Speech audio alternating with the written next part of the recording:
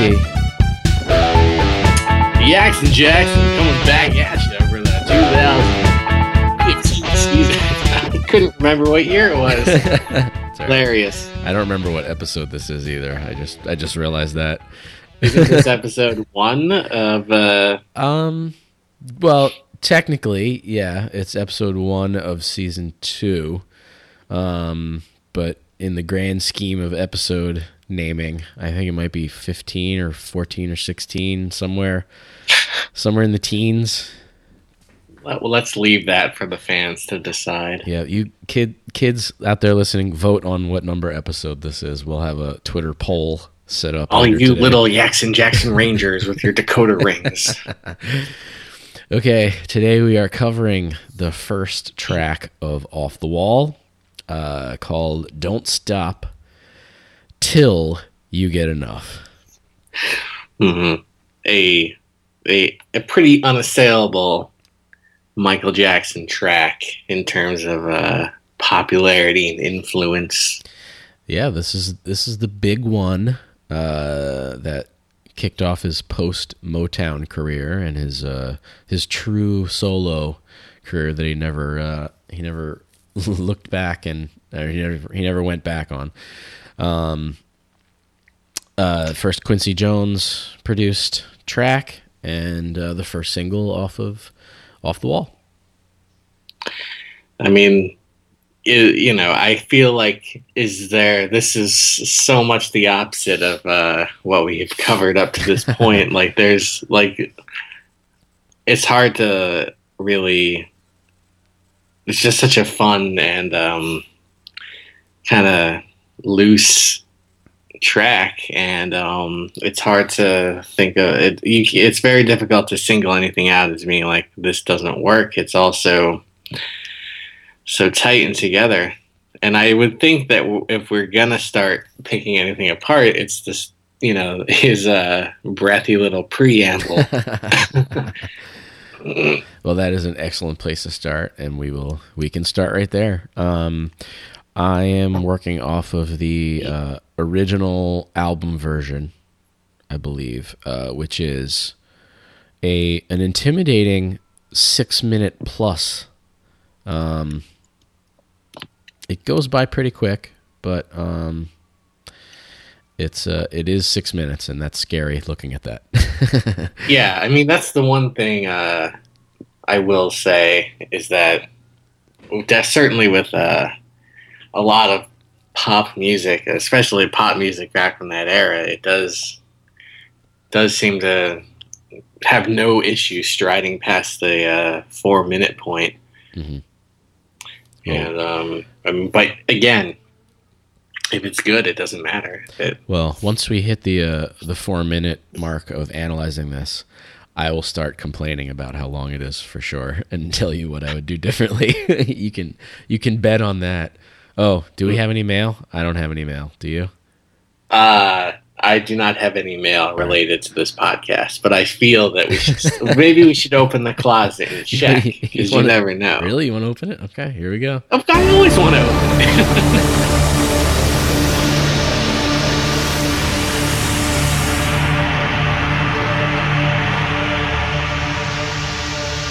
All right. Anything in there? No mail, but are you ever going to hem these pants? 'Cause if you're not, I think we should just give them to the charity. All right. Close it up.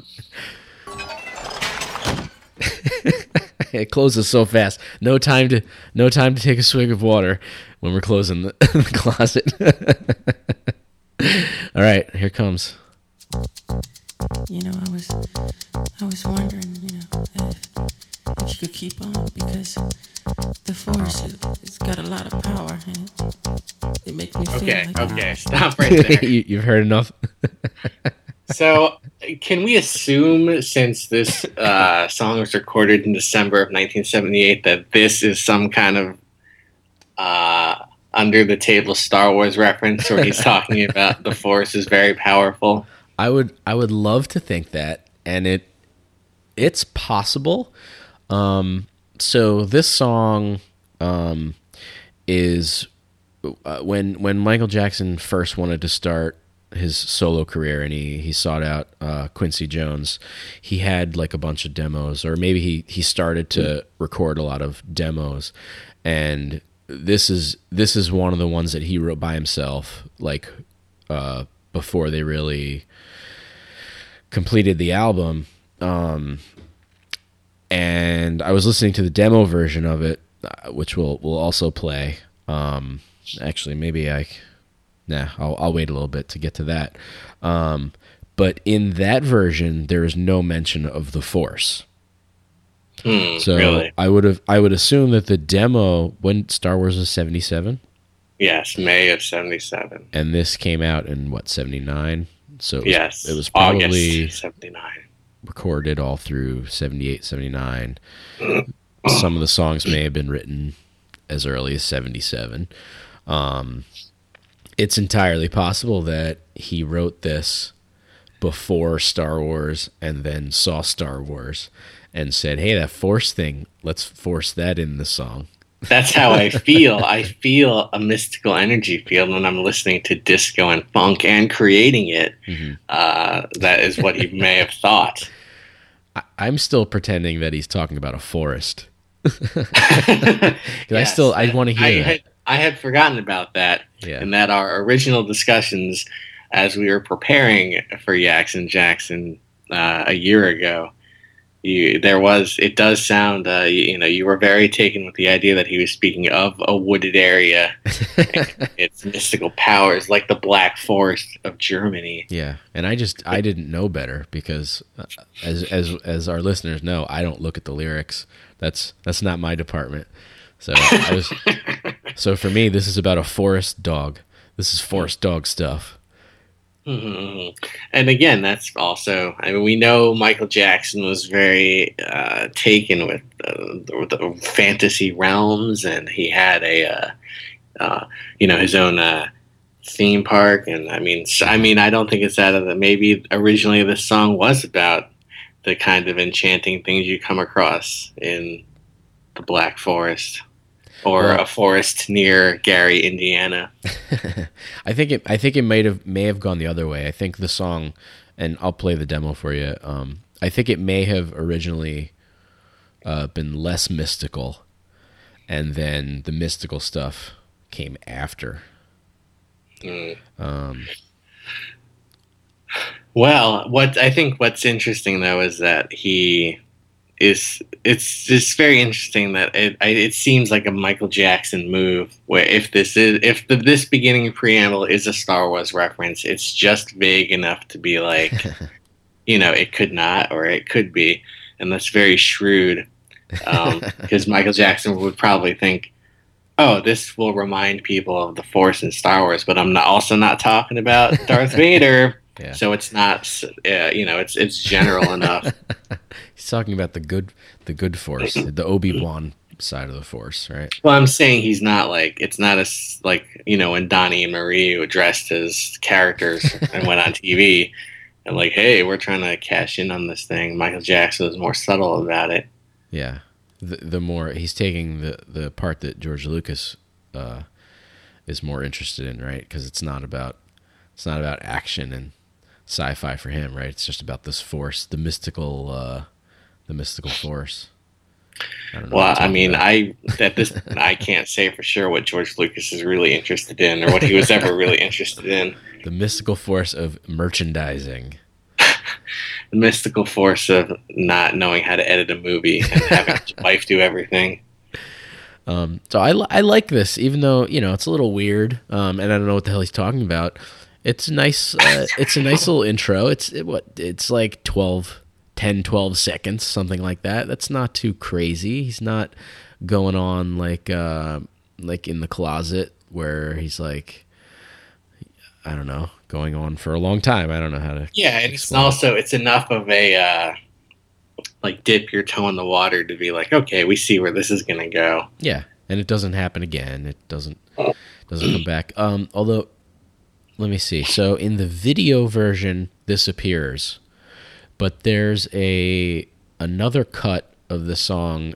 I I see it called the 2003 version, which I think may have been on one of his, like, the Michael Jackson number ones collection or something.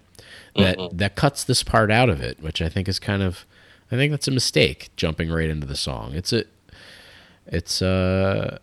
because you need to give people that moment to, like, I feel many popular songs have moments like that where it's like, it's a signal to get ready because the song is coming. Like the beginning of Beat It with those chimes in the beginning. Or the riff in Smells Like Teen Spirit. But it's true, people need that moment of recognition before they. Because sometimes if you just go straight into a song, people lose their minds and can't function properly. Yeah, well, people lose their minds anyway with Michael Jackson. This is what the 2003 edit sounds like. That's it. See, that would be good though if you're a DJ, and I guess to drop that in the middle of a whatever you would call when a DJ plays 1,000 songs in a row with no break. The mega mix. The Tattoo of Pain mix. Okay. So I don't know what he's talking about, but it doesn't matter because I'm sold. I'm on board. Yeah, it's interesting how you're willing to be forgiving of, today we live in a world that's so obsessed with origin stories and knowing where everything came from. And you don't need that here. This is just like, hey, this force is strong, and girl, I hope you're ready. And you don't need to hear anything else. Can you hear that siren out there? Yes, I hear the police force showing up. Yeah, that's they're ready because they know the force is strong. Here comes some more. It makes me feel like that. Oh, you know what? 16 seconds exactly before the song kicks in. And that's the 16 seconds that he would give Heavy D. And the 16 seconds he gave Rex and Effects, right? Yeah, so this is going to be what we focus on, the Michael Jackson's obsession with the number 16. Yeah. And what was the other the what's his name that did the rap for Black or White? Oh, you mean the person that no one's ever heard of? Well, no, you mean the guy who did the rap on arguably the biggest song of 1991, who nobody knows? It was the producer of the song. He recorded the rap, and then they couldn't find anybody to change it. I don't remember. I don't know if we talked about this, but man, that must have burned that guy's britches. He's like, I'll just do the rap, and then I'll be like, I'll have a rap career for 5 minutes. No, he did it as a placeholder, and they, with the intention of finding a real rapper to re-record it, and they just never found anybody. And he was like, that's crazy. They say that Beck did all those lyrics on Odelay as placeholders, and he just put it out. And people are like, that's genius. That guy does a placeholding rap on Black and White. Nobody gives a shit. Yeah. Everyone thinks Macaulay Culkin actually did it. It was the real Macaulay. I mean, I always thought it was Heavy D that did it, but yeah, no, not at all. And then I think I told you this. I heard Black or White on the radio recently, on some light station. What the hell is it? K-Light? 101.1 in New York. What is that? I can't remember what it is. CBS FM? It's CBS FM, yeah, with Scott Shannon in the morning. And they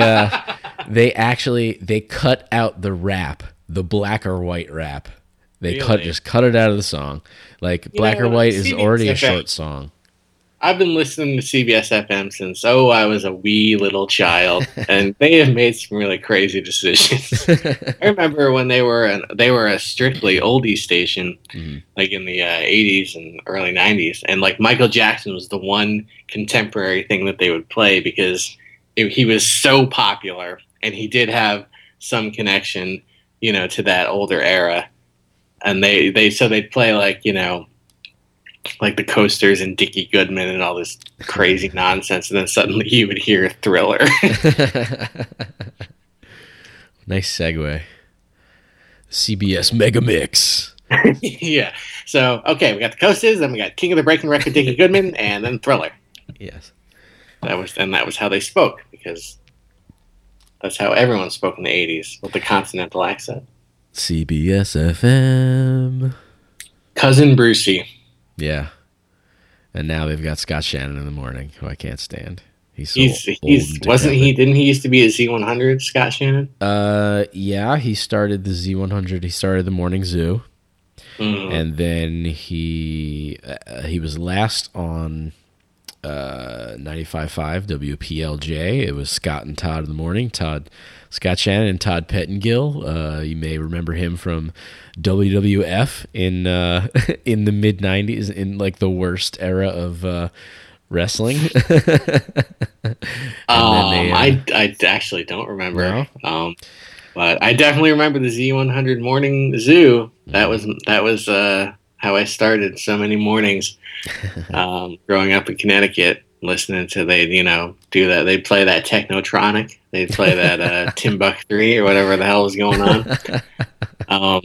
But I can't let a conversation about tri-state area radio go by without paying my respects to I-95 FM, Connecticut's classic rock station.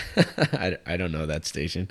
Which had the greatest, all the radio stations most of the time have very, sing-songy, like, CBS FM or whatever, it's really, I-95's, call would be, this really deep-throated guy just going, I-95 FM, like it was some sort of Gregorian chant. Sounds like the perfect thing to listen to, stuck on I-95 in traffic. Oh, yeah. I don't think I've ever... and it's crazy because I-95 kind of sort of circumvents a lot of Connecticut, and the highway that goes through there is 84, or 81 or 84, maybe both of them. So, but no, that was always very confusing as a child to be like, did they name this radio station after that highway that doesn't even go through Connecticut? Last time I was in Connecticut, I discovered that there's a radio station with the call WRCH, and I got real excited because my initials are RCH, and it's a light rock station. I want to get a T-shirt. So yeah, I didn't know that your middle initial was C. That's interesting. The C is for classic rock. Yeah, Raleigh Classic Rock Hatch. I won't press the issue and ask you what your middle name is live on this podcast, but we'll save that for another. We'll keep the listeners coming back. I'll save that for a future Rest episode. assured, the minute record ends, there will be a interrogation. The C is for cliffhanger. No, actually, the C is for Connecticut. The C is for Connecticut Muffin, which is your favorite restaurant, and it's where you were conceived. I don't know where Connecticut Muffin is. I never heard of that. They had a couple locations in Manhattan. They definitely had one in Brooklyn. Huh. I remember thinking when I lived in Brooklyn, and there was one. There was one near the Brooklyn Arts, the BAM, Brooklyn Arts Museum. And I remember feeling like, man, if this is what people think Connecticut is like, I'm not into it. Because the muffins aren't super great. So, sorry, Connecticut Muffin. Sorry to get real on you. Connecticut Muffin. Our muffins aren't super great. That's how I felt. Who knows? Maybe they've changed the recipe. That was a while ago. Maybe they're super okay now. I'm willing to give you the benefit of a second chance, Connecticut Muffin. Please don't damn me when I speak my mind. Yeah, don't. You're losing sponsors for us left and right. Don't worry, we can still get New Hampshire croissant. They're definitely on board. Croissantwiches. Everybody, we should get the Burger King croissantwich going on because Steve Austin gets that on his podcast. I love when he says croissantwich. He's specifically sponsored not by Burger King as a whole, but by one Burger King item. Just the croissantwich. Well, if we're going to do that, then we need to get either the BK Big King, which is my favorite Burger King item, or we should just, you know what? Why are we talking about Michael Jackson when this could be a podcast dedicated to bringing back the Arch Deluxe at McDonald's? There you go, the adult burger. It's a steamy adult up all night burger, and I won't rest until it has returned. All right, let's get back to our 4-hour podcast about Michael Jackson. Now that we're 16 whole seconds into the song. Completely unedited, unscripted. Yes, 100% unedited. Ow! Yeah, we need to get a drop in there.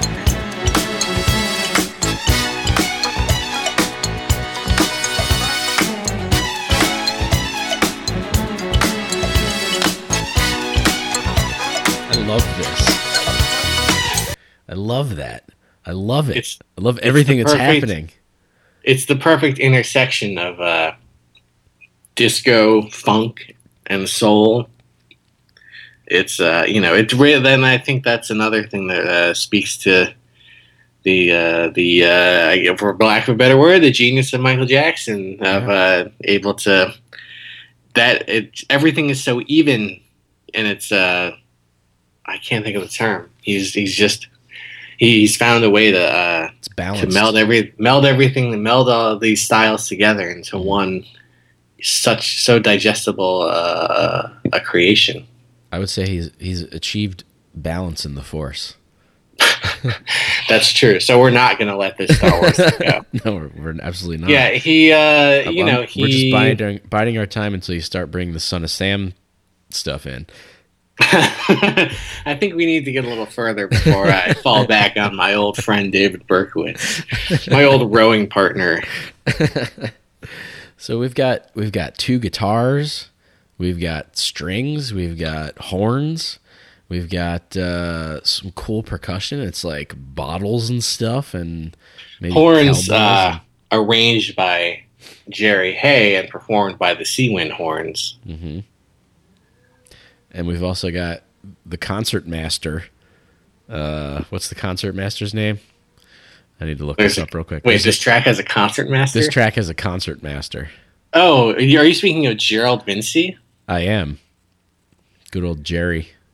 Mm-hmm. Jerry the concert master. I think that's a pretty cool name. I had to look up what concert master is. I thought concert master was another like super producer, multi-instrumentalist kind of title. But is it like a conductor? It's a real thing. It's apparently the person who sits next to the conductor. It's like the lead violinist, and they get paid the most in the entire orchestra. Interesting.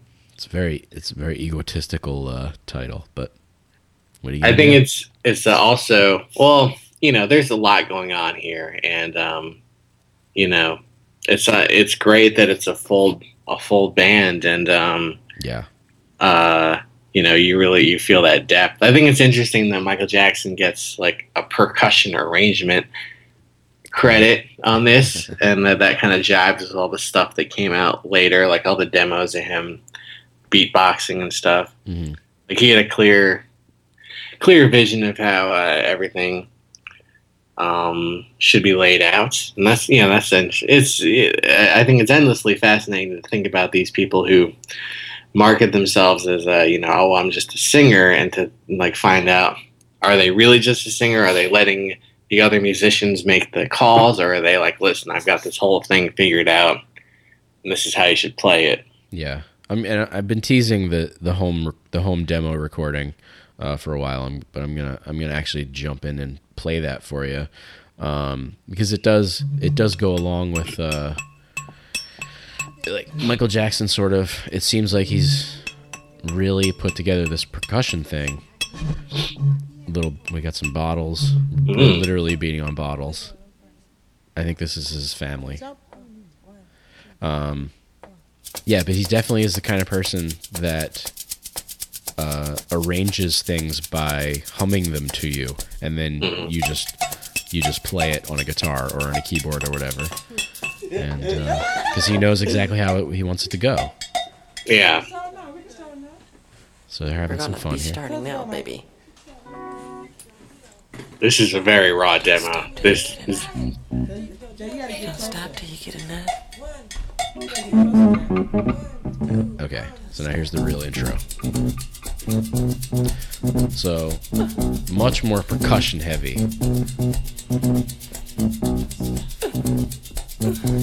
than the final version.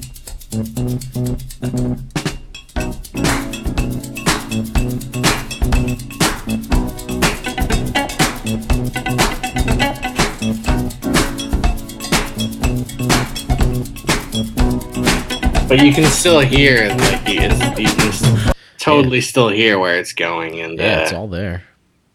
Yeah, I actually kind of like the slower build, the longer build. Like, I know I complain about how long these songs are, but I could have even had a longer build at the beginning of the studio version of this. Like when he's doing his speech, it could have been even looser, I think, like the demo. Yeah, I mean, I could see that. I ain't mad at that concept. I think that it's, something I wanted to mention is that, I don't know if this is no, I would assume no one ever challenged Michael Jackson as to like exactly what he, like how much he actually put into the songs or whatever, how much he mapped them out. And it makes me think of the lawsuit involving all the Dead Kennedys, where the singer of the Dead Kennedys was arguing I envisioned all these songs and told everybody what to play, and these guys didn't contribute squat. But when they went to court, the judge and the jury were like, "Well, that's impossible. Like, no, one person couldn't do all these things, and like obviously they're important. Like these people contributed something. Like you can't, just because you can think of how you want a bass line to sound doesn't mean that like you should take credit or what." It was a very interesting case, and but I feel like Michael Jackson, if it was Michael Jackson, they would have been like, "Well, of course you're Michael Jackson. You invented the moonwalk. Of course you could do all this shit." So yeah. And they were always really smart to record all his demos and all his his brainstorming sessions, because I feel like they anticipated all the suits in the future. Like that one from Dangerous, I don't remember what track it was, but oh yeah, the guy I mean there were definitely Italian, people who guy that complained, people who said that he like ripped off their songs, but I mean there was never anything where like after Elvis had all this heaps and praise on him, they were like, "Oh, but he can't play guitar. Like, he's just fucking inept when it comes to playing an instrument." And I mean, I don't know if that's actually true or not. It seems like it could be true, but who knows? And I definitely Elvis's like the shifts in tone and style in Elvis's career suggest that maybe he was not as prescient about these things, or like had as much foresight or idea about how he specifically wanted things to go. Mm-hmm. Like it seems, even though a lot of Michael Jackson's stuff sounds different, it's clear like the same, like his energy is kind of specific, if not super tangible. Whereas, Elvis was like all over the map. Yeah, it seems to be mostly the technology that changes around Michael Jackson. Like the songs are always there, but the whether it's samples of Cars from Teddy Riley, or if it's are you talking about multi-instrumentalist Teddy Riley? That super producer is who I'm speaking. That's the Teddy Riley siren. He's coming here. Boy, boy, boy. He's gonna play the flugelhorn from this song. I feel like, I know it's rockist of me to say so, but I will likely always rate the songs with real instruments a bit higher. So rockist. I mean, I feel like but it speaks to my character that I'm still friends with you, even though you're so rockist. Like, I'm trying to bridge a gap, and I don't judge you for your shortcoming. Listen, I'm trying. I'm trying to be a better man. You have a child now. You need to set a good example. A child who I just bought a DJ station, a plastic $20 piece of crap DJ station. Like with turntables, or like a DJ like in the morning zoo? No, it's like with not really turntables, but just some buttons that make scratching sounds, and a bunch of keys and things that light up and bark occasionally, or other animal noises. But whatever. She's the next Michael Jackson.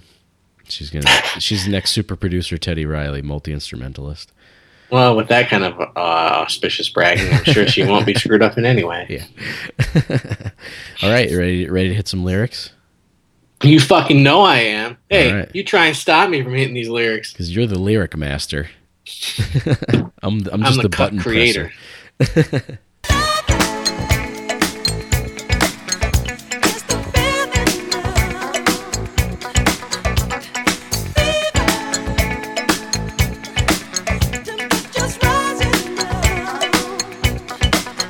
You want to talk about all that stuff? I hear some things about love and feeling and fevers, and that's about all I understand. Yeah, lovely is the feeling now. Fever, temperatures rising now. Yeah. And did we get to the power part? I don't. No, not yet. Okay. So yeah, lovely is the feeling now. Fever, temperatures rising now. Which I think, that's how we all feel when we're excited about something. Yeah. These are you can't argue with these lyrics. I mean, what are you going to take issue with? It's a great melody too. I don't even care about the lyrics. I rarely care about what the lyrics are. I think that's funny because it seemed like we spent a lot of time being angry about the lyrics on Dangerous. Yeah, well, I feel like lyrics can only be bad.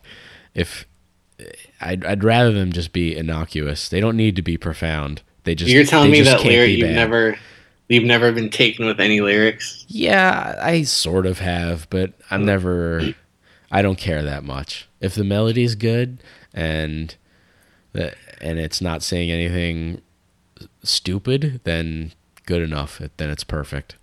This is perfect. It's a great melody. It's a really cool. He holds the note for a long time.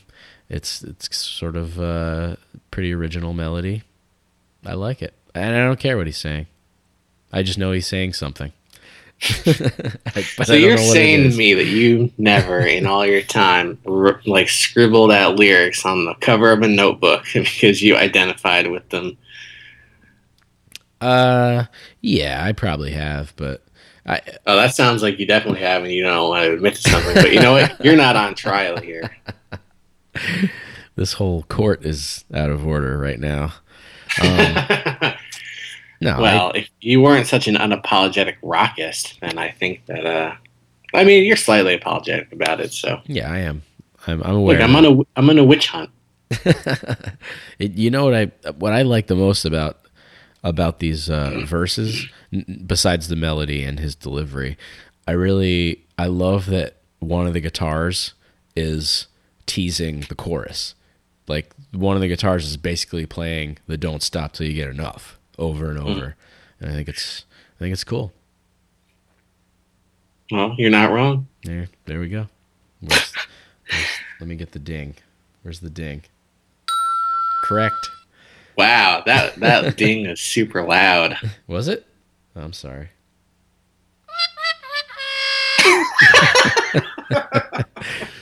Sorry, my ding was too loud. I wish that I don't have the technology that I wish I had a lot of I feel like I want to take sound effects from Three Stooges shorts and just assail you with them, but I don't know how to do that. Well, I'm sure there's a soundboard somewhere, a Three I'm at your Stooges mercy, soundboard. but I don't have any way to do. I don't have I have such a bare bones setup here. You have all the stuff. Oh no, this is just literally a sound effects box that I'm holding up. This is the sound effects box that Kirk Howley of the Schlock Treatment gave me. You mean Jackson Jackson superfan and former guest Kirk Howley? Former and future guest, hopefully. Oh, shit. Spoiler alert. Don't stop till you get enough Kirk. I didn't see him in the Jackson Jackson Force Awakens trailer. Kirk and I have tickets to go see The Force Awakens. We really? We what pulled day? the trigger on the Friday, I think December 18th. So not the Thursday it comes out, but the next morning. Well, I'll be seeing it on that Thursday, and I will, as soon as I leave the theater, I will text you and Kirk in a group text, and I will let you know. The text is either going to say, "Dump your tickets, it's a turkey," or it's going to say, "I still believe in a thing called Admiral Akbar."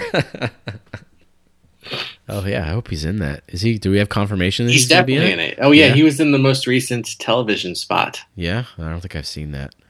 I'm trying not to watch too much about it. I just want to go in and watch the movie, and we've got reclining seats. I'm excited for that because I've never been to the movies before in a leather reclining chair.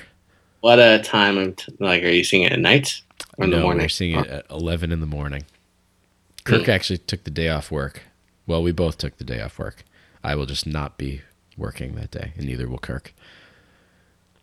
Well, I'm going to be seeing it not during work hours. I'll be seeing it in the evening. So, but I'll pretend like I did a whole thing for it. I'll just pretend, you know. You're taking off your night stalking. Taking off my nights of research on the Night Stalker, Richard Ramirez. I'm writing a disco funk concept album about Ricky. Saucy Rick.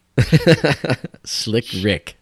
The murderer. Slick Rick. Okay, here comes some more verse. There's the power.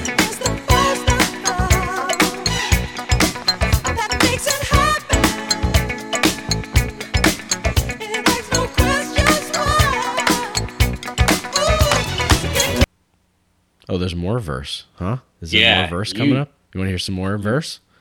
I mean, it's up to you. Let's not listen to the verse anymore. I'll hold off. We'll go because I want to go verse into the chorus.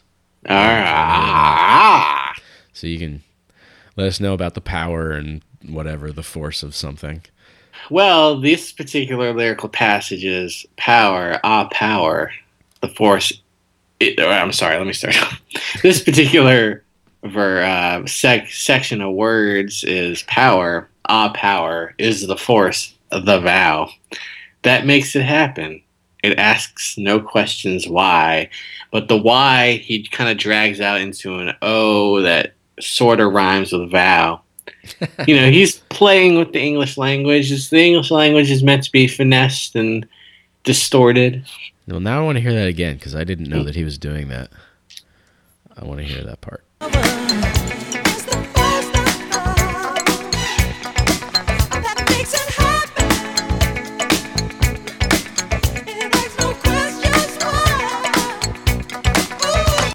Yeah, it's sort of there. Mm-hmm. So it's pretty. This is all pretty vague. I don't know what the hell he's talking about. Still, I don't care. Still, it's good enough. I mean, I think he's just talking about the sensation of being excited by a passion or a love for not a sex, person. Not sex, a person, huh? Not sex. This isn't about sex. Well, I think he told his mother that to make her feel better, but I think that it's open to interpretation. I mean, I certainly have repeated this entire verse to myself before, during, and after sexual encounters. You know, you repeat it to yourself. Well, I'm not going to impose on I assume the other person also feels the fever and the temperature rising. And, usually you can convey that if you're on the same page with your sexual partner, you don't need to say anything. It's all communicated through touch and emotion. And everyone just thinks about their own favorite Michael Jackson lyrics, really.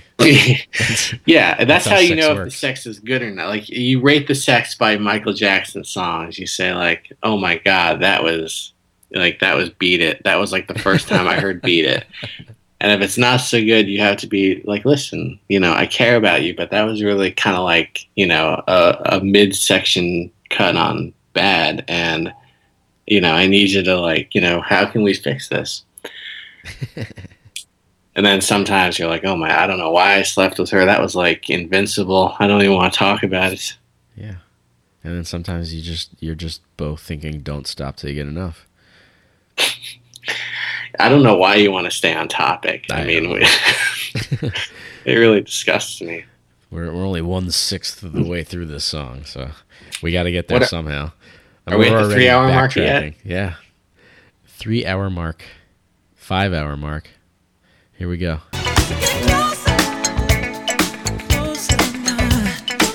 One complaint. I think those little when he says closer, yeah, and power, or power.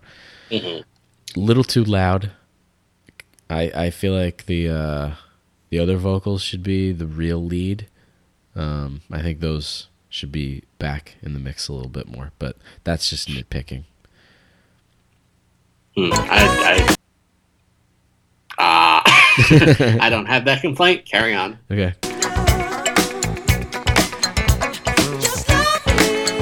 Is this the end of the verse? Yes. Here we go.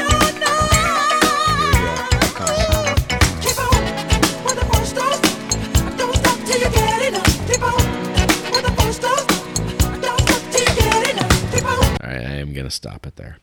Mm-hmm.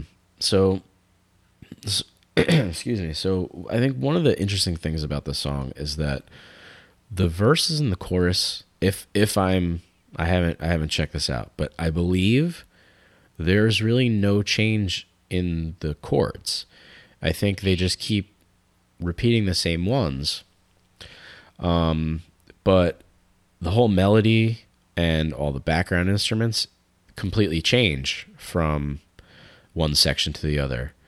Even though like the rhythm of the song and the chords are just continuing, like nothing's changing. And normally that would really piss me off. A song that like just keeps doing the same thing for 5 minutes, but there's enough of a change in melody and instrumentation that it's really interesting. Like, Yeah. all the guitars that were playing the "Don't Stop Till You Get Enough" melody, like the ones that were sneaking that in there, they're all gone for the chorus, and Michael Jackson takes over singing that line. And then the horns in fact, I'm not sure that the guitars are even in the chorus at all. I think the horns sort of take over. And I don't know, it's really cool. It's really cool composition. Again, the subtle genius of Michael Jackson. Yeah. He's not gonna beat you over the head with anything. Yeah. It's like it retains the jam quality of it, but isn't an annoying like jam. It's a cool jam. Yeah, well, I mean, it's such a good, the main riff is so lively, and like it's like, how could you really ever get sick of it? It's really, there's nothing grating about it. Yeah, and "Don't Stop Till You Get Enough." That's a really cool. It's a cool line. Cool lyrics. Oh, look who cares about lyrics all of a sudden. Well, I don't care. Whatever, Han Solo. You care. So I think I mentioned this to you before, that the original song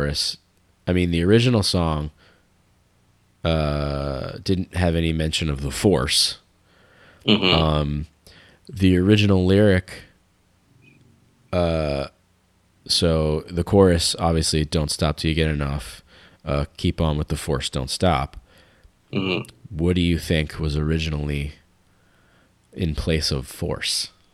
Funk.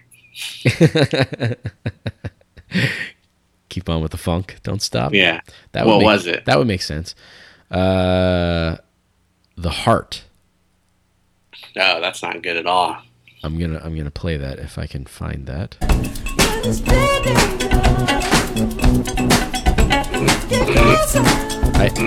By the way, I assume all the verse lyrics are pretty different than in the demo, but I don't care enough to go into that.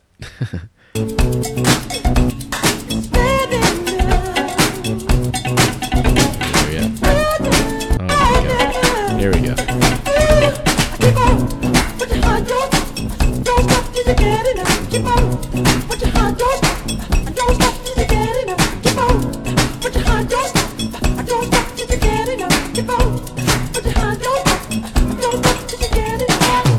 Yeah, there you go. Keep on. Yeah, I mean, he makes it work, but it's still not as good as the Force. Yeah, I agree. Good change. Yeah, and then adding all those horns, really cool too, because they weren't originally there. Do you have anything to say about the lyrics, since you care so much? Oh my God, Riley! It's just like, I feel like I could do 3 hours on these lyrics. No, I mean, I feel like they're maintaining, the lyrics are in that sweet spot still. There's nothing as I think maybe later in the song a couple weird phrases come up, but like no, yeah, this is again. I just feel largely these lyrics are unassailable and they're not. It just works. Fucking works. Yeah. Okay, so let's finish up the chorus and move back into verse 2.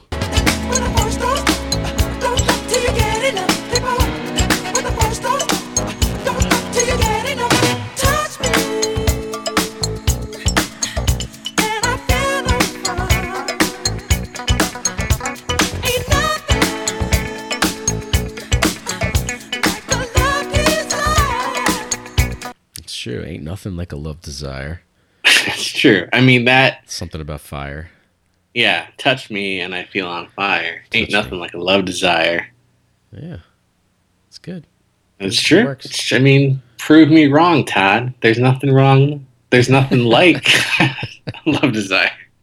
And I think we're getting a little funkier too. I think the funk has amped up slightly. We're just this whole thing is a build. It's all a big vamp. Where are we going with this? Who cares? Who cares? It's not about the destination, man. It's about the journey. It's about the hot candle wax.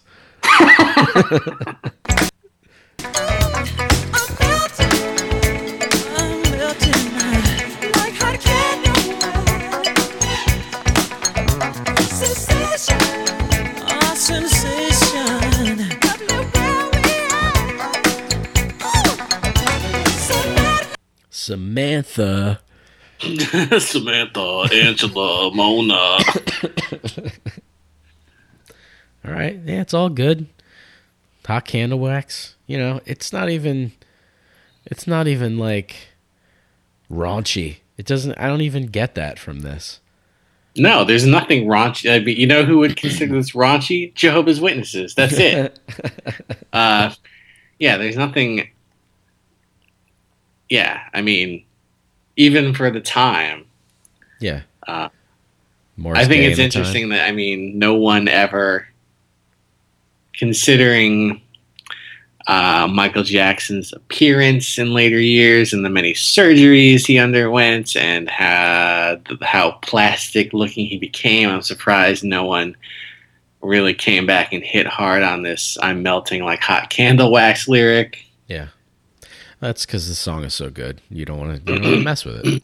It's innocent. Yeah, that's true. I mean, but Raleigh, I just can't help but look at the world through my satirical mind, or whatever that would be. There's nothing you wouldn't ever want to do anything to rip this song apart because it's so fucking good. Yeah, so let that be a lesson to our listeners out there. James Green Jr. pointed you to the direction of where you could have made fun of Michael in his later years, but don't do it. Listen, there are all sorts of possibilities, and I think the mind is an open playground to explore the right and wrong, but that doesn't mean you gotta open your stupid fucking mouth and make somebody feel bad. Exactly. He wasn't melting.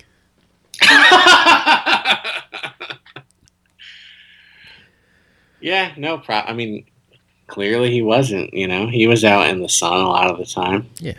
He was in the sun and he'd be wearing those like full-bodied paramilitary, outfits.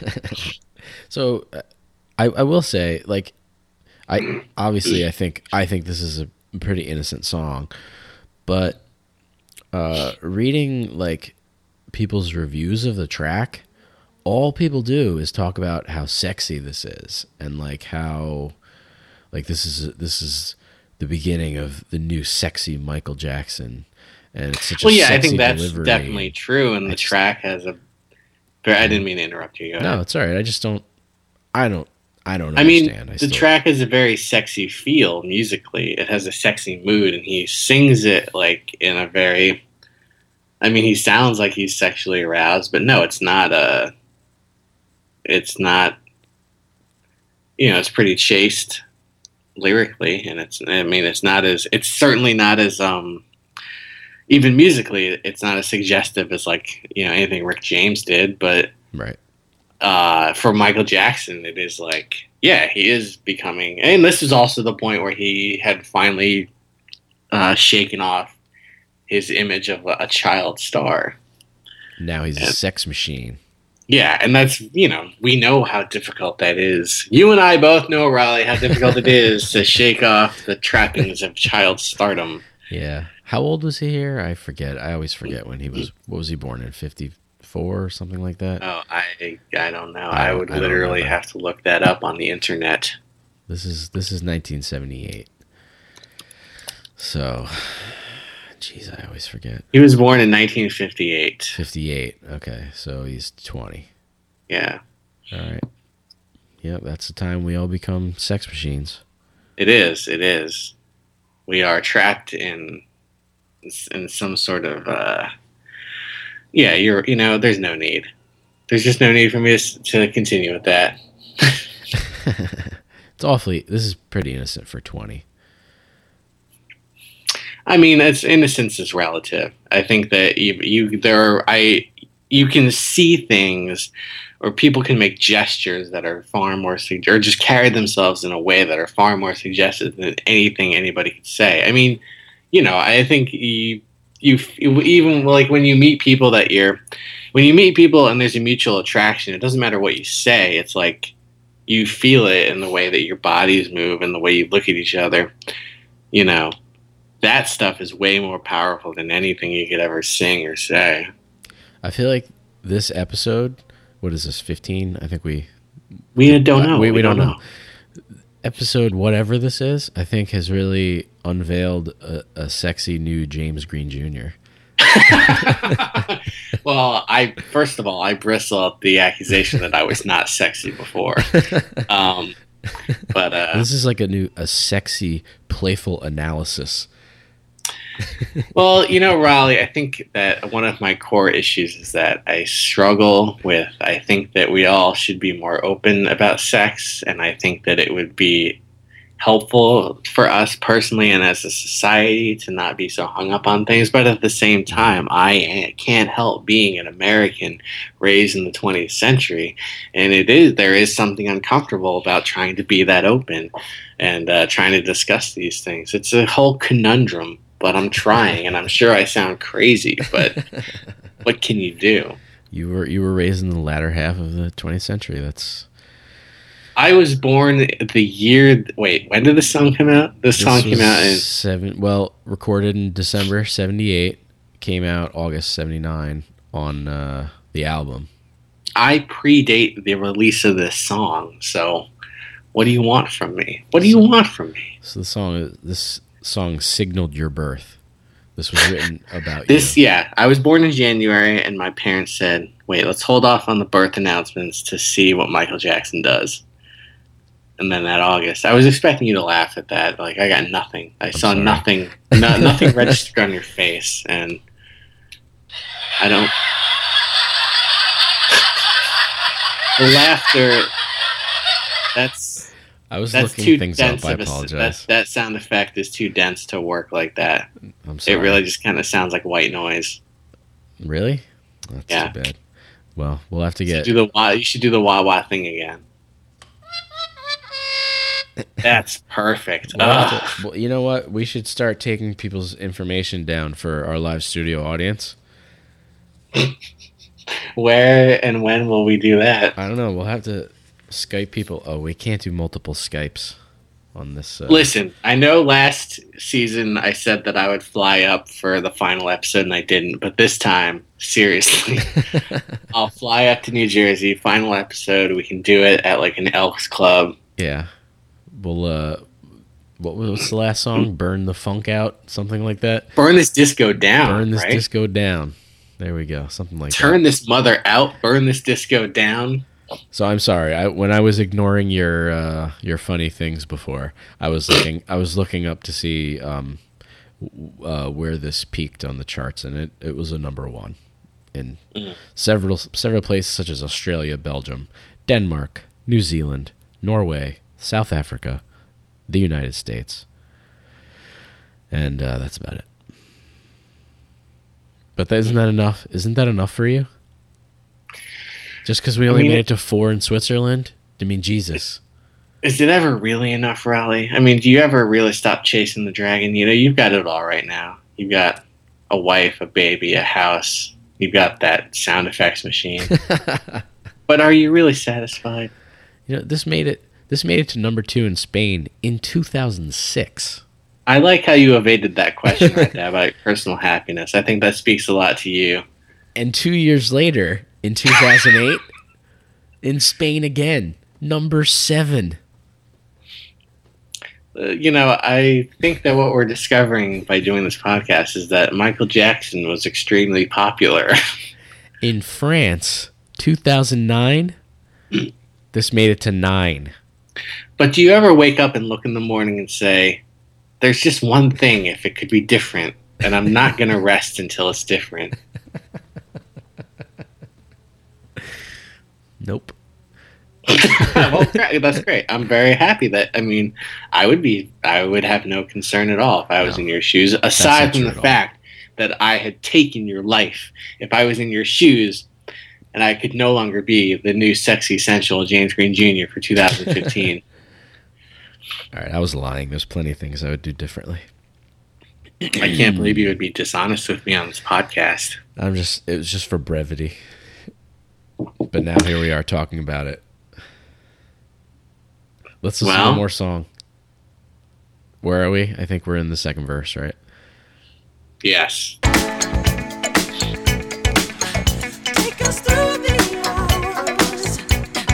The hours of this podcast. Hey now.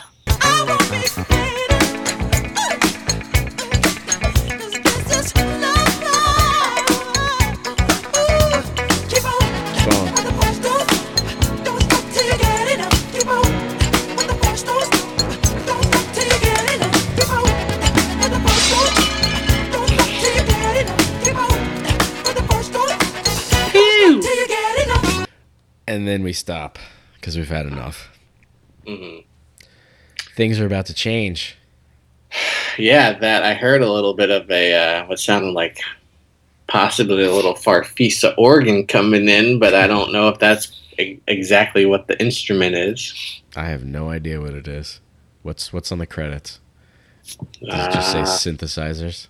Let me control F for Farfisa. I see electric piano. That's probably what it is. Yeah. And who is playing this electric piano? None other than Greg Philiganes. Listen, I tried to Philiganes, but I couldn't get there. I had to get another bucket.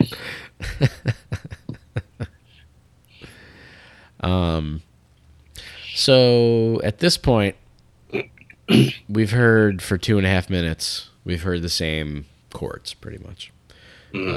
Albeit with some changes, some ramping up. Things are getting a little more tense, and now we're gonna release some tension. Thank God, because we can't have 6 minutes of all the same thing. At least I can't. I can't take it. Yeah, there's a breaking point. He's pushing us to the break point. Yeah. So this is what we've got. Don't stop till you get enough.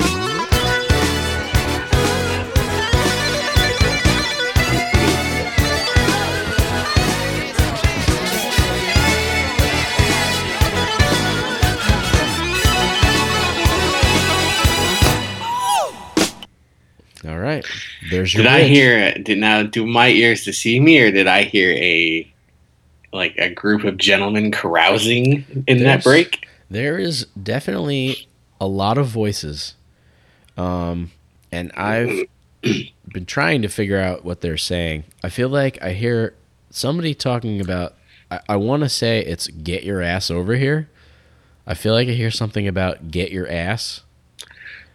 That's extreme. I thought I wrote it down. I thought at one point I heard something. I love you, bro. I thought I heard that once.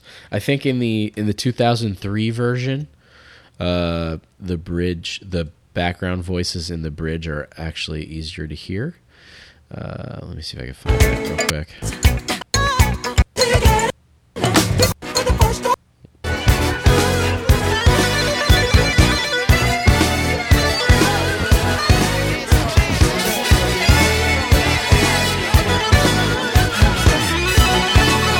I don't Yeah, know. the voices there to me sounded easier to hear, and I feel like I distinctly heard someone say asshole. Yeah, yeah, which is sort of amazing that he snuck that in Yeah, there.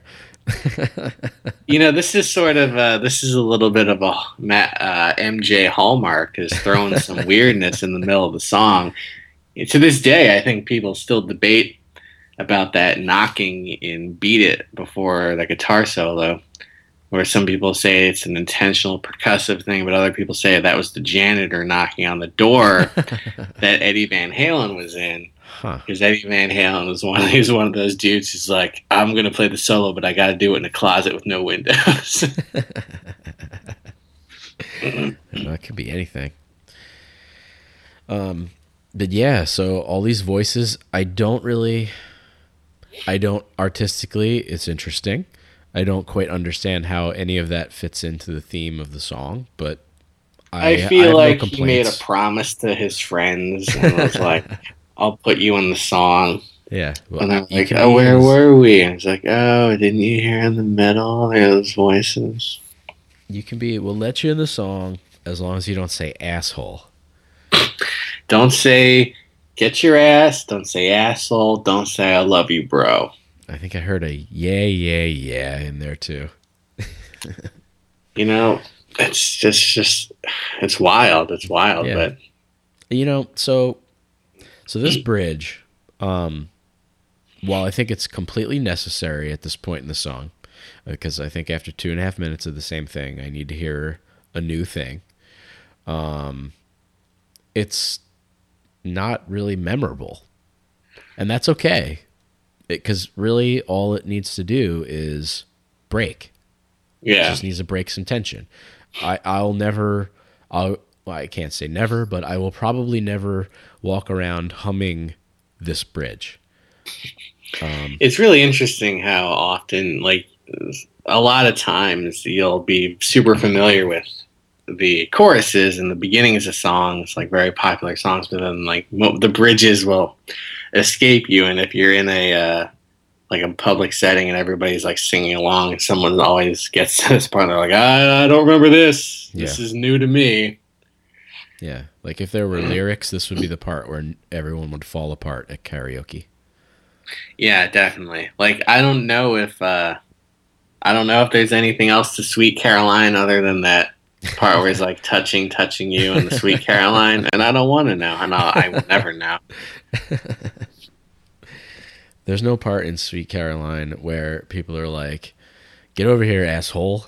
Get your ass over here, asshole. That could only make the song better, though. Yeah. That reminds me of there's I can't remember what song it is, but there's some Cramps recording where right before they start playing the song, the singer starts yelling at someone to get out of the studio, but it's not fun. It is so uncomfortable. And it's like, I cannot believe they put that on any release, because he's just like, don't you know who we are? We're the goddamn Cramps. Get the hell out of our studio. And it's like the least fun. I was like, oh, God, it stresses me out just thinking about it. And it's interesting when artists include stuff like that. Yeah. So I'm trying to think of other songs. So like, what's the Marvin Gaye song that starts out? Is it What's Going On? Does that start out with like a whole bunch of people in a room? Oh, I don't know. Does it? Is that before or after this? When did Marvin Gaye record that? Yeah, I feel like it starts with a whole bunch of people. My computer is not doing its job right now. What Marvin Gaye song? What's Going On? I feel like it's What's Going On. I really hope that my computer's not falling apart right now. Yeah, What's Going On is from 1971. 71, okay, so that's way before. I feel like that starts with like they're in a party or something, and it's a whole bunch of voices, and he's like, they're just interacting. What else? I think there's a Sublime song that does that also. The Barbara Ann by the Beach Boys is like, they recorded that at a party. Yeah. And then sometimes, like on that Devil Dogs album, Saturday Night Fever. It's supposed to sound like an unrehearsed, like they're at some kind of party, but it was like it's clear they just invited their friends to the studio to kind of make noise in the background because it's produced so. Well, I mean, for like it's a dirt rock record or whatever you want to call it. It's produced so well that it's like this was not taking place at a bar, like. But I find that that's a little more endearing than like Barbara Ann was clearly recorded at some kind of drunken shindig. Like, I'm like not into that. Yeah. So, like I said, artistically, it's interesting. It's not, he's not the first person to have done this, clearly, but it's just it's like, I want to say from Michael Jackson, you don't expect something like that. I mean, we're looking back on his first solo album, and we can say that now. Maybe people. I mean, up to this point, what could be expected of him? Exactly. But like looking back on it now, it's like, oh, okay, you just had a bunch of people making some noise. Like normally, on later albums, it would have been him, like babbling or beatboxing or whispering a bunch of non sequiturs or whatever. But he was kind enough to allow some new voices into the mix. Mm-hmm. So good choice. Interesting. Again, not a memorable chorus, but it does its job, and it's interesting. Mm-hmm. And now we get back into more of what we heard before.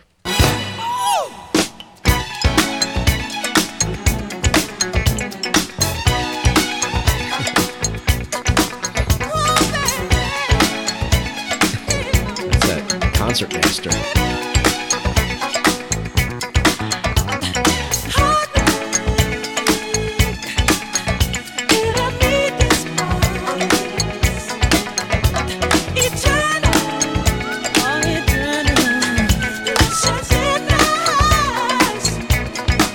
All right, so we got the third verse, and we got these strings doing crazy things. Well, not crazy, but strings are bringing it to the third verse.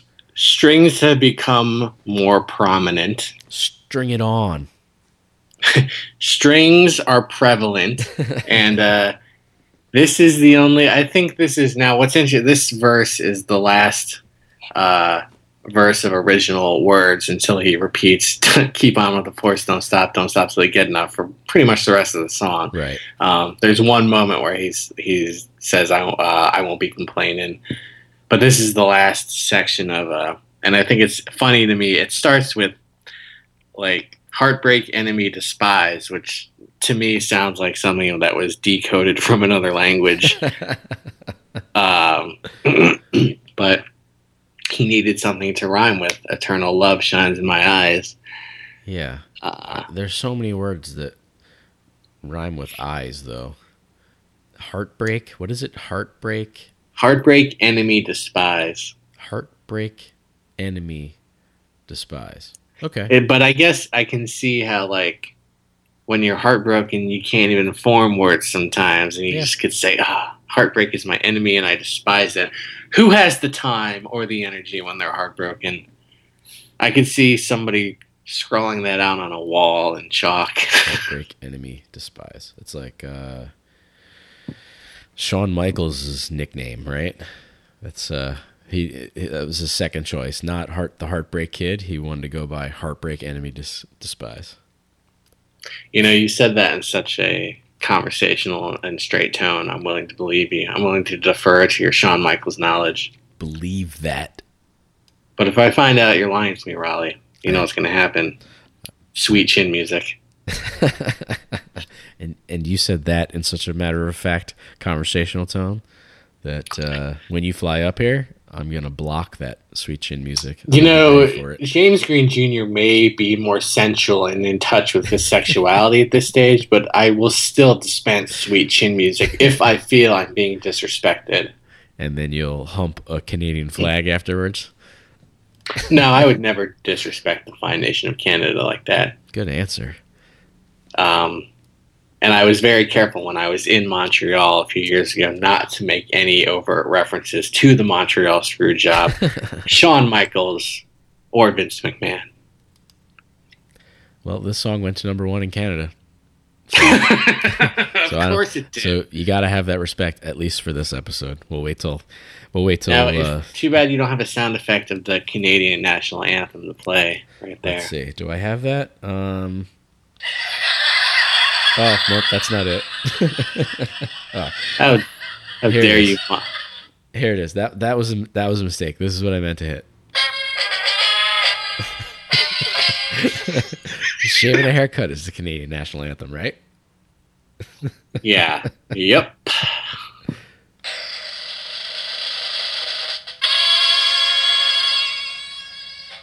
Yes. Man. So Shecky Green is just like living in your building now, or what? I don't understand what's happening. All right.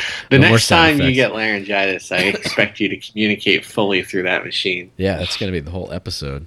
Because we will definitely have a laryngitis episode. I look forward to it. That's gonna break records. We did an all visual episode, all visual cues.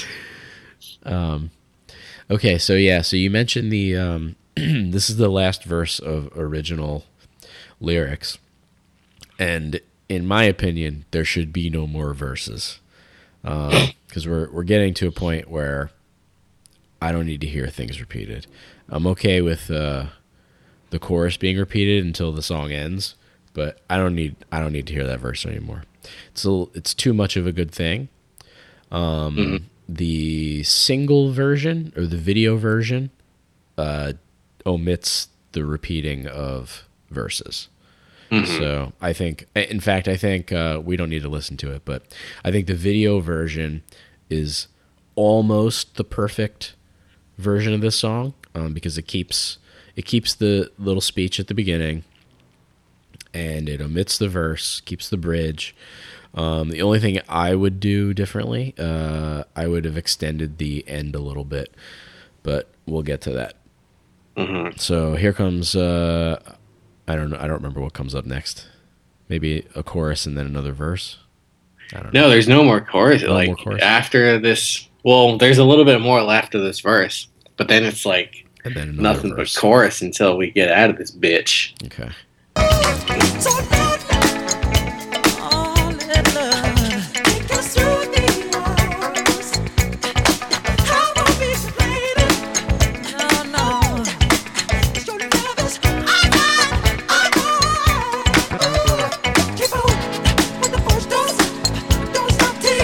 Yeah, so from here, I don't want to hear any more verses. So- Well, you won't. Guess what, Riley? Good news. You're not going to. You sure? I don't know. I think based on that- what I'm looking, based on the information I have in front of me now, it's like Uh-oh. it's all chorus. I'm worried because I think there might be another verse in this Really? version. Yeah. Well, But I don't want it to happen. Believe me. I hope you're right.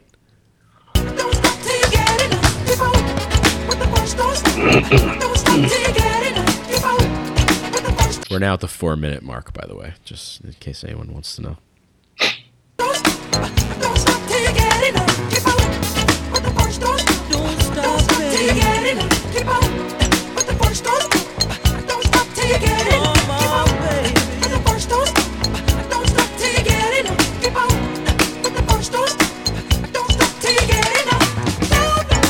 No. but this is a very short verse. This is not a full verse. I don't even want it. I don't want it. Well, Get it out. I Take it out. can't get it out, but I'm telling you, it goes by. Oh, yeah. like Not fast enough for me.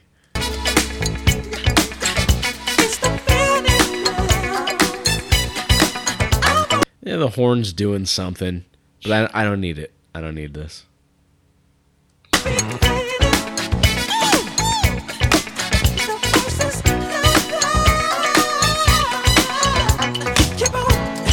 I don't know. What was that? 20 seconds? It could have cut 20 seconds out of the song right there. Who needs that? Who needs that verse? Do you need it? You seem to be okay with it because it's short. Riley, I am at peace with all of the world's problems. But did you? And Were you? Did you want that to happen? because we went into the chorus. It doesn't matter what I wanted, Riley. It did happen. Matters. No, it matters. It matters. Our feelings matter.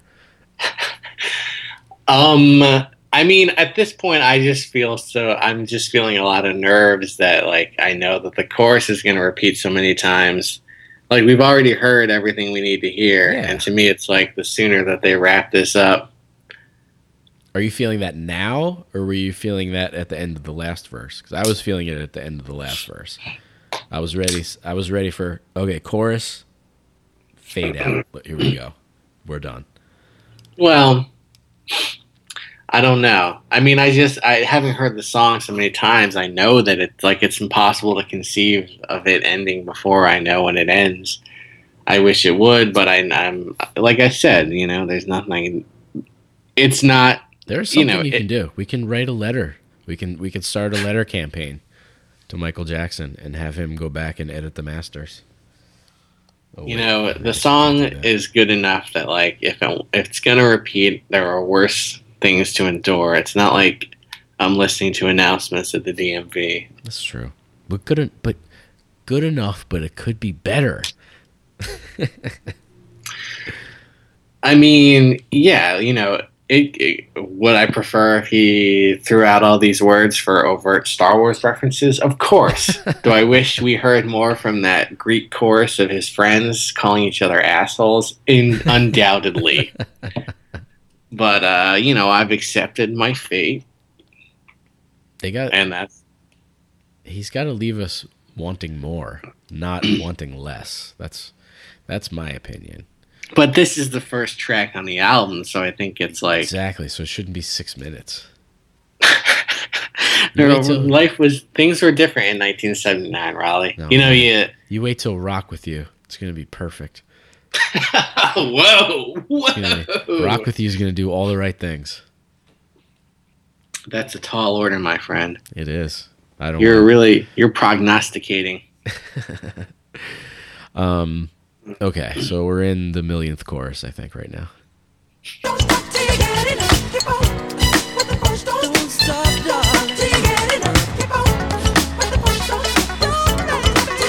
there's some guitar in the chorus.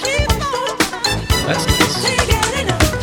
Yeah, we should have skipped right to this chorus.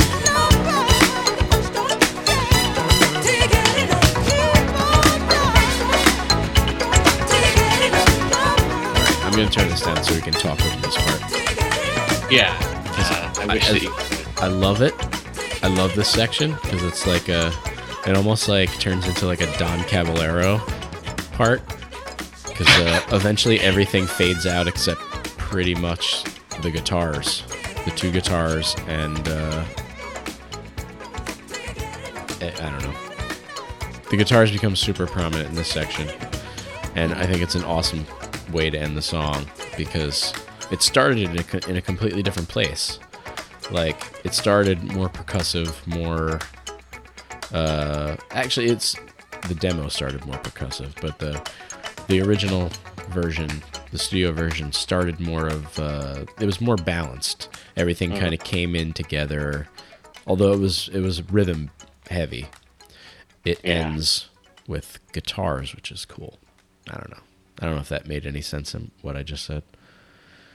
It made sense in buttressing your rockist worldview. There you go. And I think that's all anybody cares about. You cut right to it. Listen, Raleigh, it's okay. It's all right to like guitars. There's no crime there.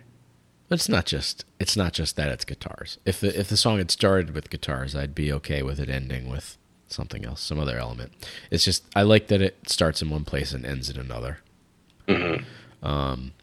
The video version and probably the radio version fades out before this, which is a shame.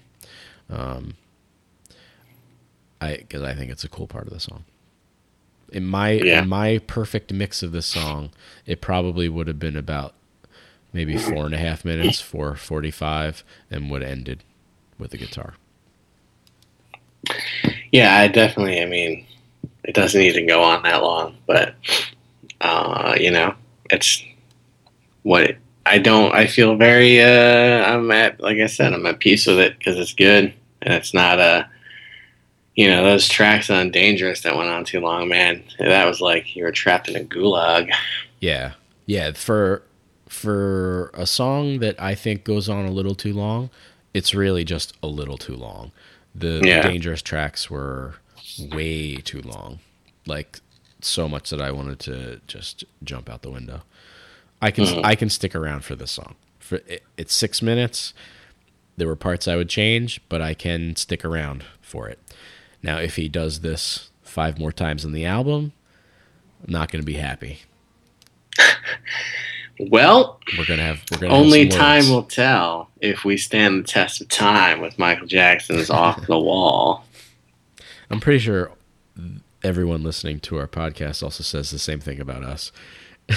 Like, I was with you for the first 25 minutes, but then the last hour and a half of your podcast, you could have just ended it at any time.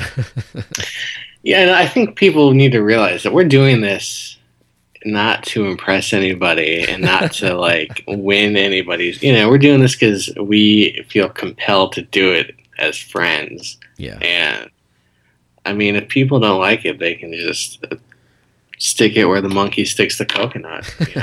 I'm also doing it so people out there writing songs just chill out with the repeating choruses and verses. I hope that legacy, that Jackson legacy, lives on long after we're done. And I mean, if nothing else, this will be very interesting for your daughter to listen to in several decades. Yeah. She'll say, "Why did my dad spend so much of his life complaining about how long Michael Jackson songs are? Why didn't he just hit the stop button when he was done listening to the song?" Mm-hmm. If there even are stop buttons in the future. She'll be interviewed for like a Ken Burns documentary about the 2010s, and she's like, "Oh, sure, my father had a podcast, and he discussed the songs of Michael Jackson, and it was something he did to pass the time because then they didn't have instantaneous intergalactic travel." Yeah. We couldn't. If you wanted to get from New Jersey to the moon, you were out of luck because you had to be NASA. And we couldn't telepathically remix songs through iTunes. Yeah. Yep. So that'll be interesting. I want to play the end of the demo version for you because the song just falls apart and they just stop playing it. And that's kind of fun.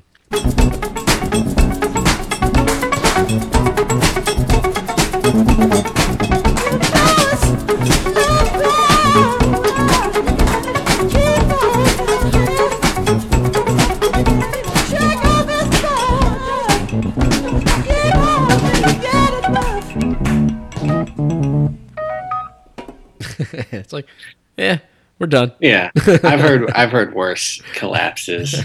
Yeah, it's not bad. Oops, it's starting again.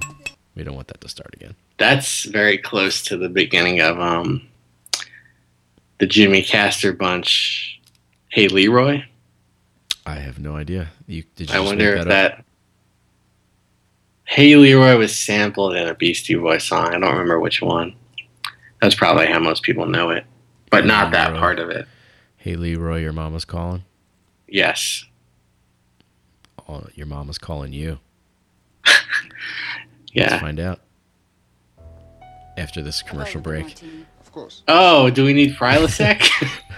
This is for vodka. Here we go. Hey, Leroy. What? Your mama. She's calling you, man.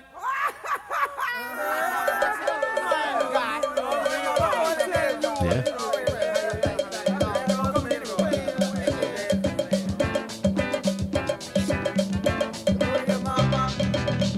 Yep.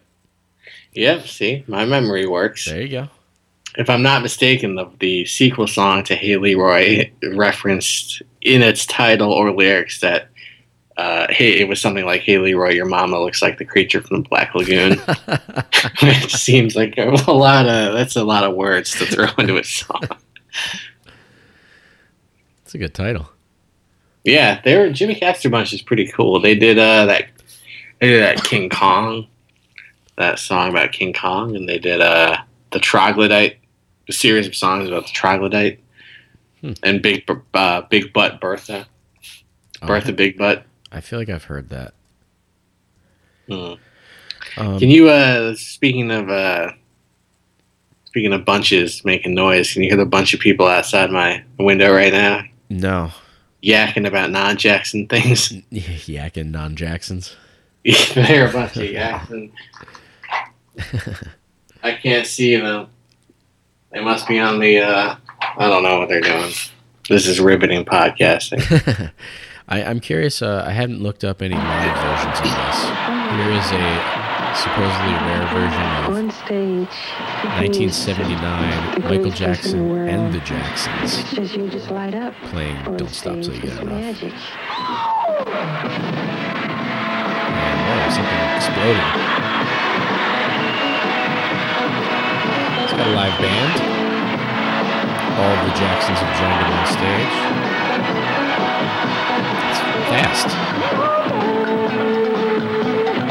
Don't Stop Till You Get Enough is Michael's own. Why am I hearing someone else talk over this? I want to be the only one talking over the song. Looks like you have to go through time and give what for to that. Somebody else is yakking it. All right, let's hear We this. are the only ones who have been appointed to Yaks on Jacks. Here is the same exact version.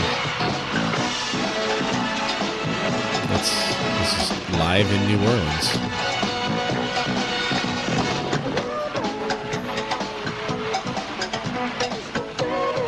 Listen to that cowbell, or whatever that is. It's a horse dancing on stage on cobblestone.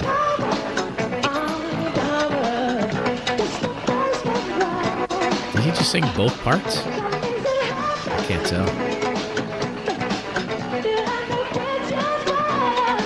Yeah, all the other Jacksons are playing percussion.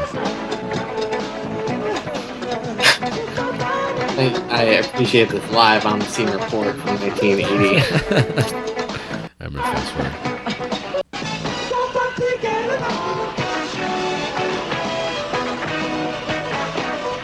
Somebody's guitar is out of tune.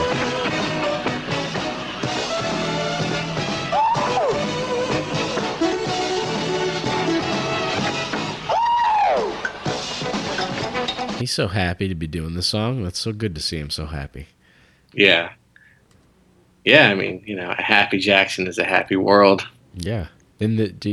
Have you watched the video recently? The studio video? Yeah. Yeah, fairly recently. You have would you like to reflect on anything from that? I mean, it was clearly before the video revolution, and it's one of those things that really, I found the video to be very amusing in a kitschy way when I was a teenager, because it was like, okay, this is, because at that time, Michael Jackson was he was considered the top of the heap, and it was very interesting to see his earlier years when technology had not yet caught up, or they had not yet developed, and it was kind of this funky disco song, and he's falling through all that weird jello. And he's also wearing, he's dressed in pretty conservative type formal wear. He's not wearing, his Liberace dictator outfits. Yeah. But he does roll his sleeves up. He rolls his sleeves up. What he's wearing in there is like he's been at the bar mitzvah for several hours. He's had a few drinks. It's time to cut loose, roll those sleeves up, and tell the DJ, throw on some Jimmy Castor Bunch because shit is about to get wild. Yeah, it's a very fun video to watch. It's basically him dancing in front of a green screen with crazy psychedelic. Well, not necessarily psychedelic, but no, more like just gaudy disco. Yeah, just shiny things happening behind him. And Studio 54 meets Romper Room. And then he's dancing quite a bit, obviously. And then during the bridge, he turns into 3 Michael Jacksons dancing with each other. Yeah, I forgot about that.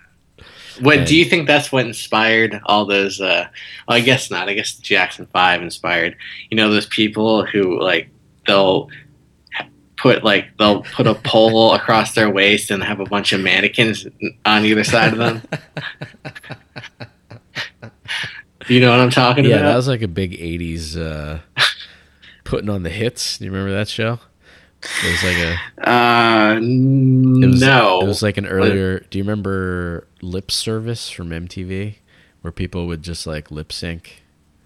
Yeah, kind of. This was like the predecessor to that, and I feel like people would get all dressed up. I'm sure there was somebody who did that, and then. I mean, someone definitely went on the Gong Show, did that as the Jackson 5.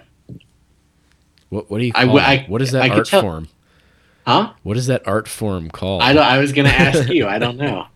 I don't know how they, and I can't, I mean, I'm sure this is on YouTube somewhere, but I used to have several hours of the Gong Show on VHS cassettes taped from television. Unfortunately, that was in one of my romantic breakups that became like a hot property, and it was seized by my ex. What? Yeah. Oh my god. This is like the most insane thing. She was very purposely like, we were living together, then I moved out. Very purposely, she said, I'm putting all your stuff on the porch. And she was not the type of person who like would not forget something like that. And I remember thinking like, okay, I don't have the key to the house anymore, but the Gong Show tapes are still inside. This is going to be some mountain I got to climb later. But I never did. And to this day, that's like, I feel that's going to be the first thing if I run into her. That sucks. If you ever run into Ric Flair, you're going to have a lot to talk about. Did a girlfriend of his steal his Gong Show tapes? He experienced many of the same things. Actually, I just listened to Ric Flair's podcast last week, and his last episode from last week, and he recounted stories of how he's lost many things in his divorces, such as like keys to the city that he's been given. Well, that seems a little like that's way more messed up than, I mean, I would definitely if it was the key to a city, I think I would be like, hey, listen, you're just kind of being vindictive or something. Yeah. But, and like I said, you know, all this Gong Show stuff is probably on YouTube now anyway, but yeah, but it's the principle. It's the principle of the thing. And also, P.S., not if I run into Ric Flair, when I run into Ric Flair, because obviously my career path is going to take me. I think you should send him a tweet and just say, like, Rick, I get it. The Gong Show for me was your world title, was your, like, 6th world title belt.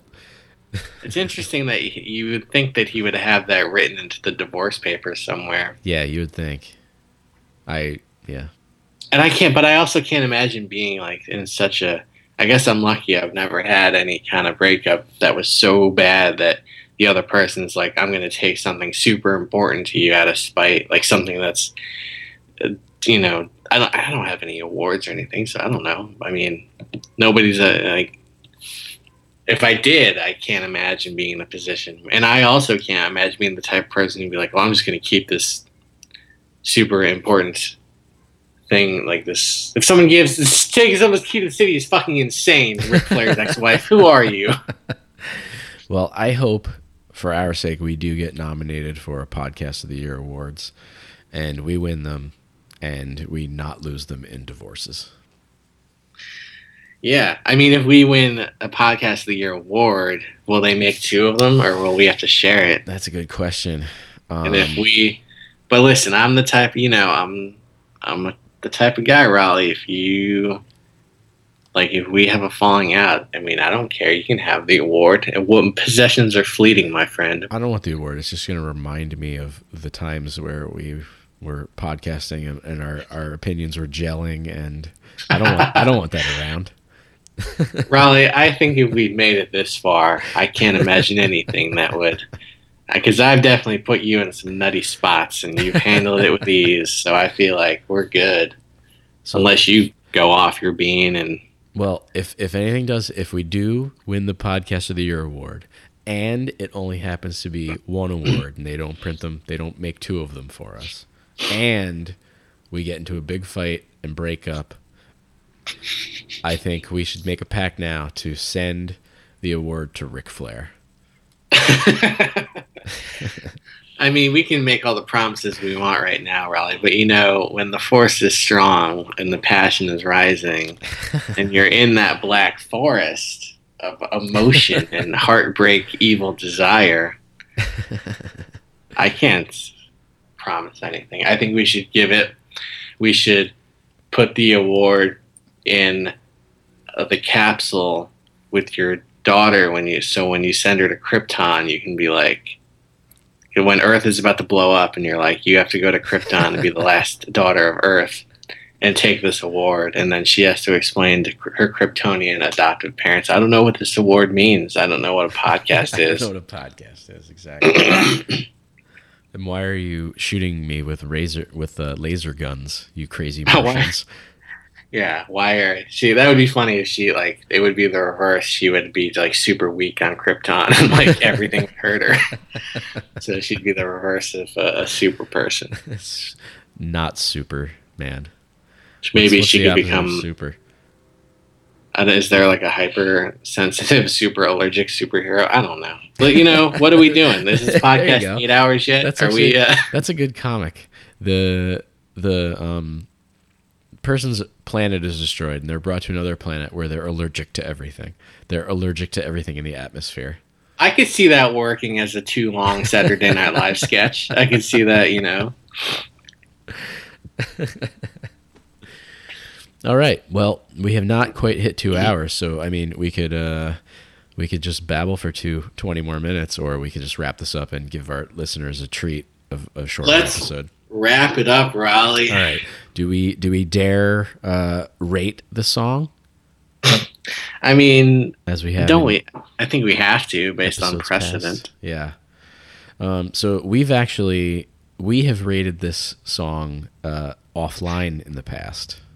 Oh, do you have those ratings in front of you? Yes, but I don't want to tell you what it is until after.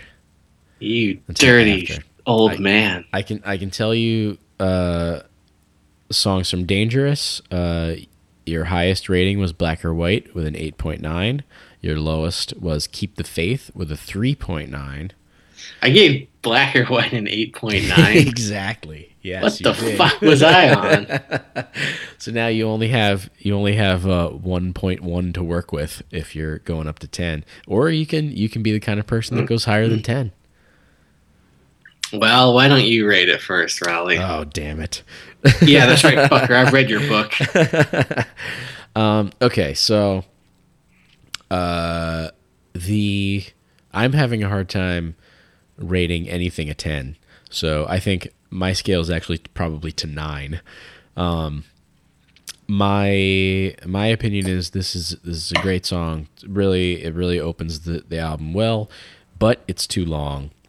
A 4.5 minute version, I would probably give a really high rating to, possibly a 9. Unfortunately, it's got one chorus too many and one verse too many. So I gotta give it an 8 something. I'm gonna say 8.25, which is easily the highest rating I've given a Michael Jackson song so far. Well, I will give this song a 9.5. Wow. Okay. And I offer no further explanation. No explanation at all. Okay. I mean, I think it's a 9.5. Well, it's not perfect, but it's pretty fucking close. Okay. Any final words on the song? No, I think we've, I look say? forward to the next installment to see where we go from here. Yeah. So just to let you know, you originally gave this a 7.5, and I gave it a 6. I mean, we've really matured. I guess that's interesting because I think Well, listen. I mean, I'm not comfortable talking about my personal life, but I feel like it's a direct. I don't know. I don't know, Raleigh. I've just run out. I'm so aghast by all of this. All right, well, next week, rock with you. Might even be sooner than next week. I don't know. I'm sorry that it took this long for this episode. Make no apologies. Tell no lies. Jackson. Do. Get over here, asshole. Yeah. Asshole. Ass, get your ass over here. Show me that dirty asshole, brother. Shake that ass.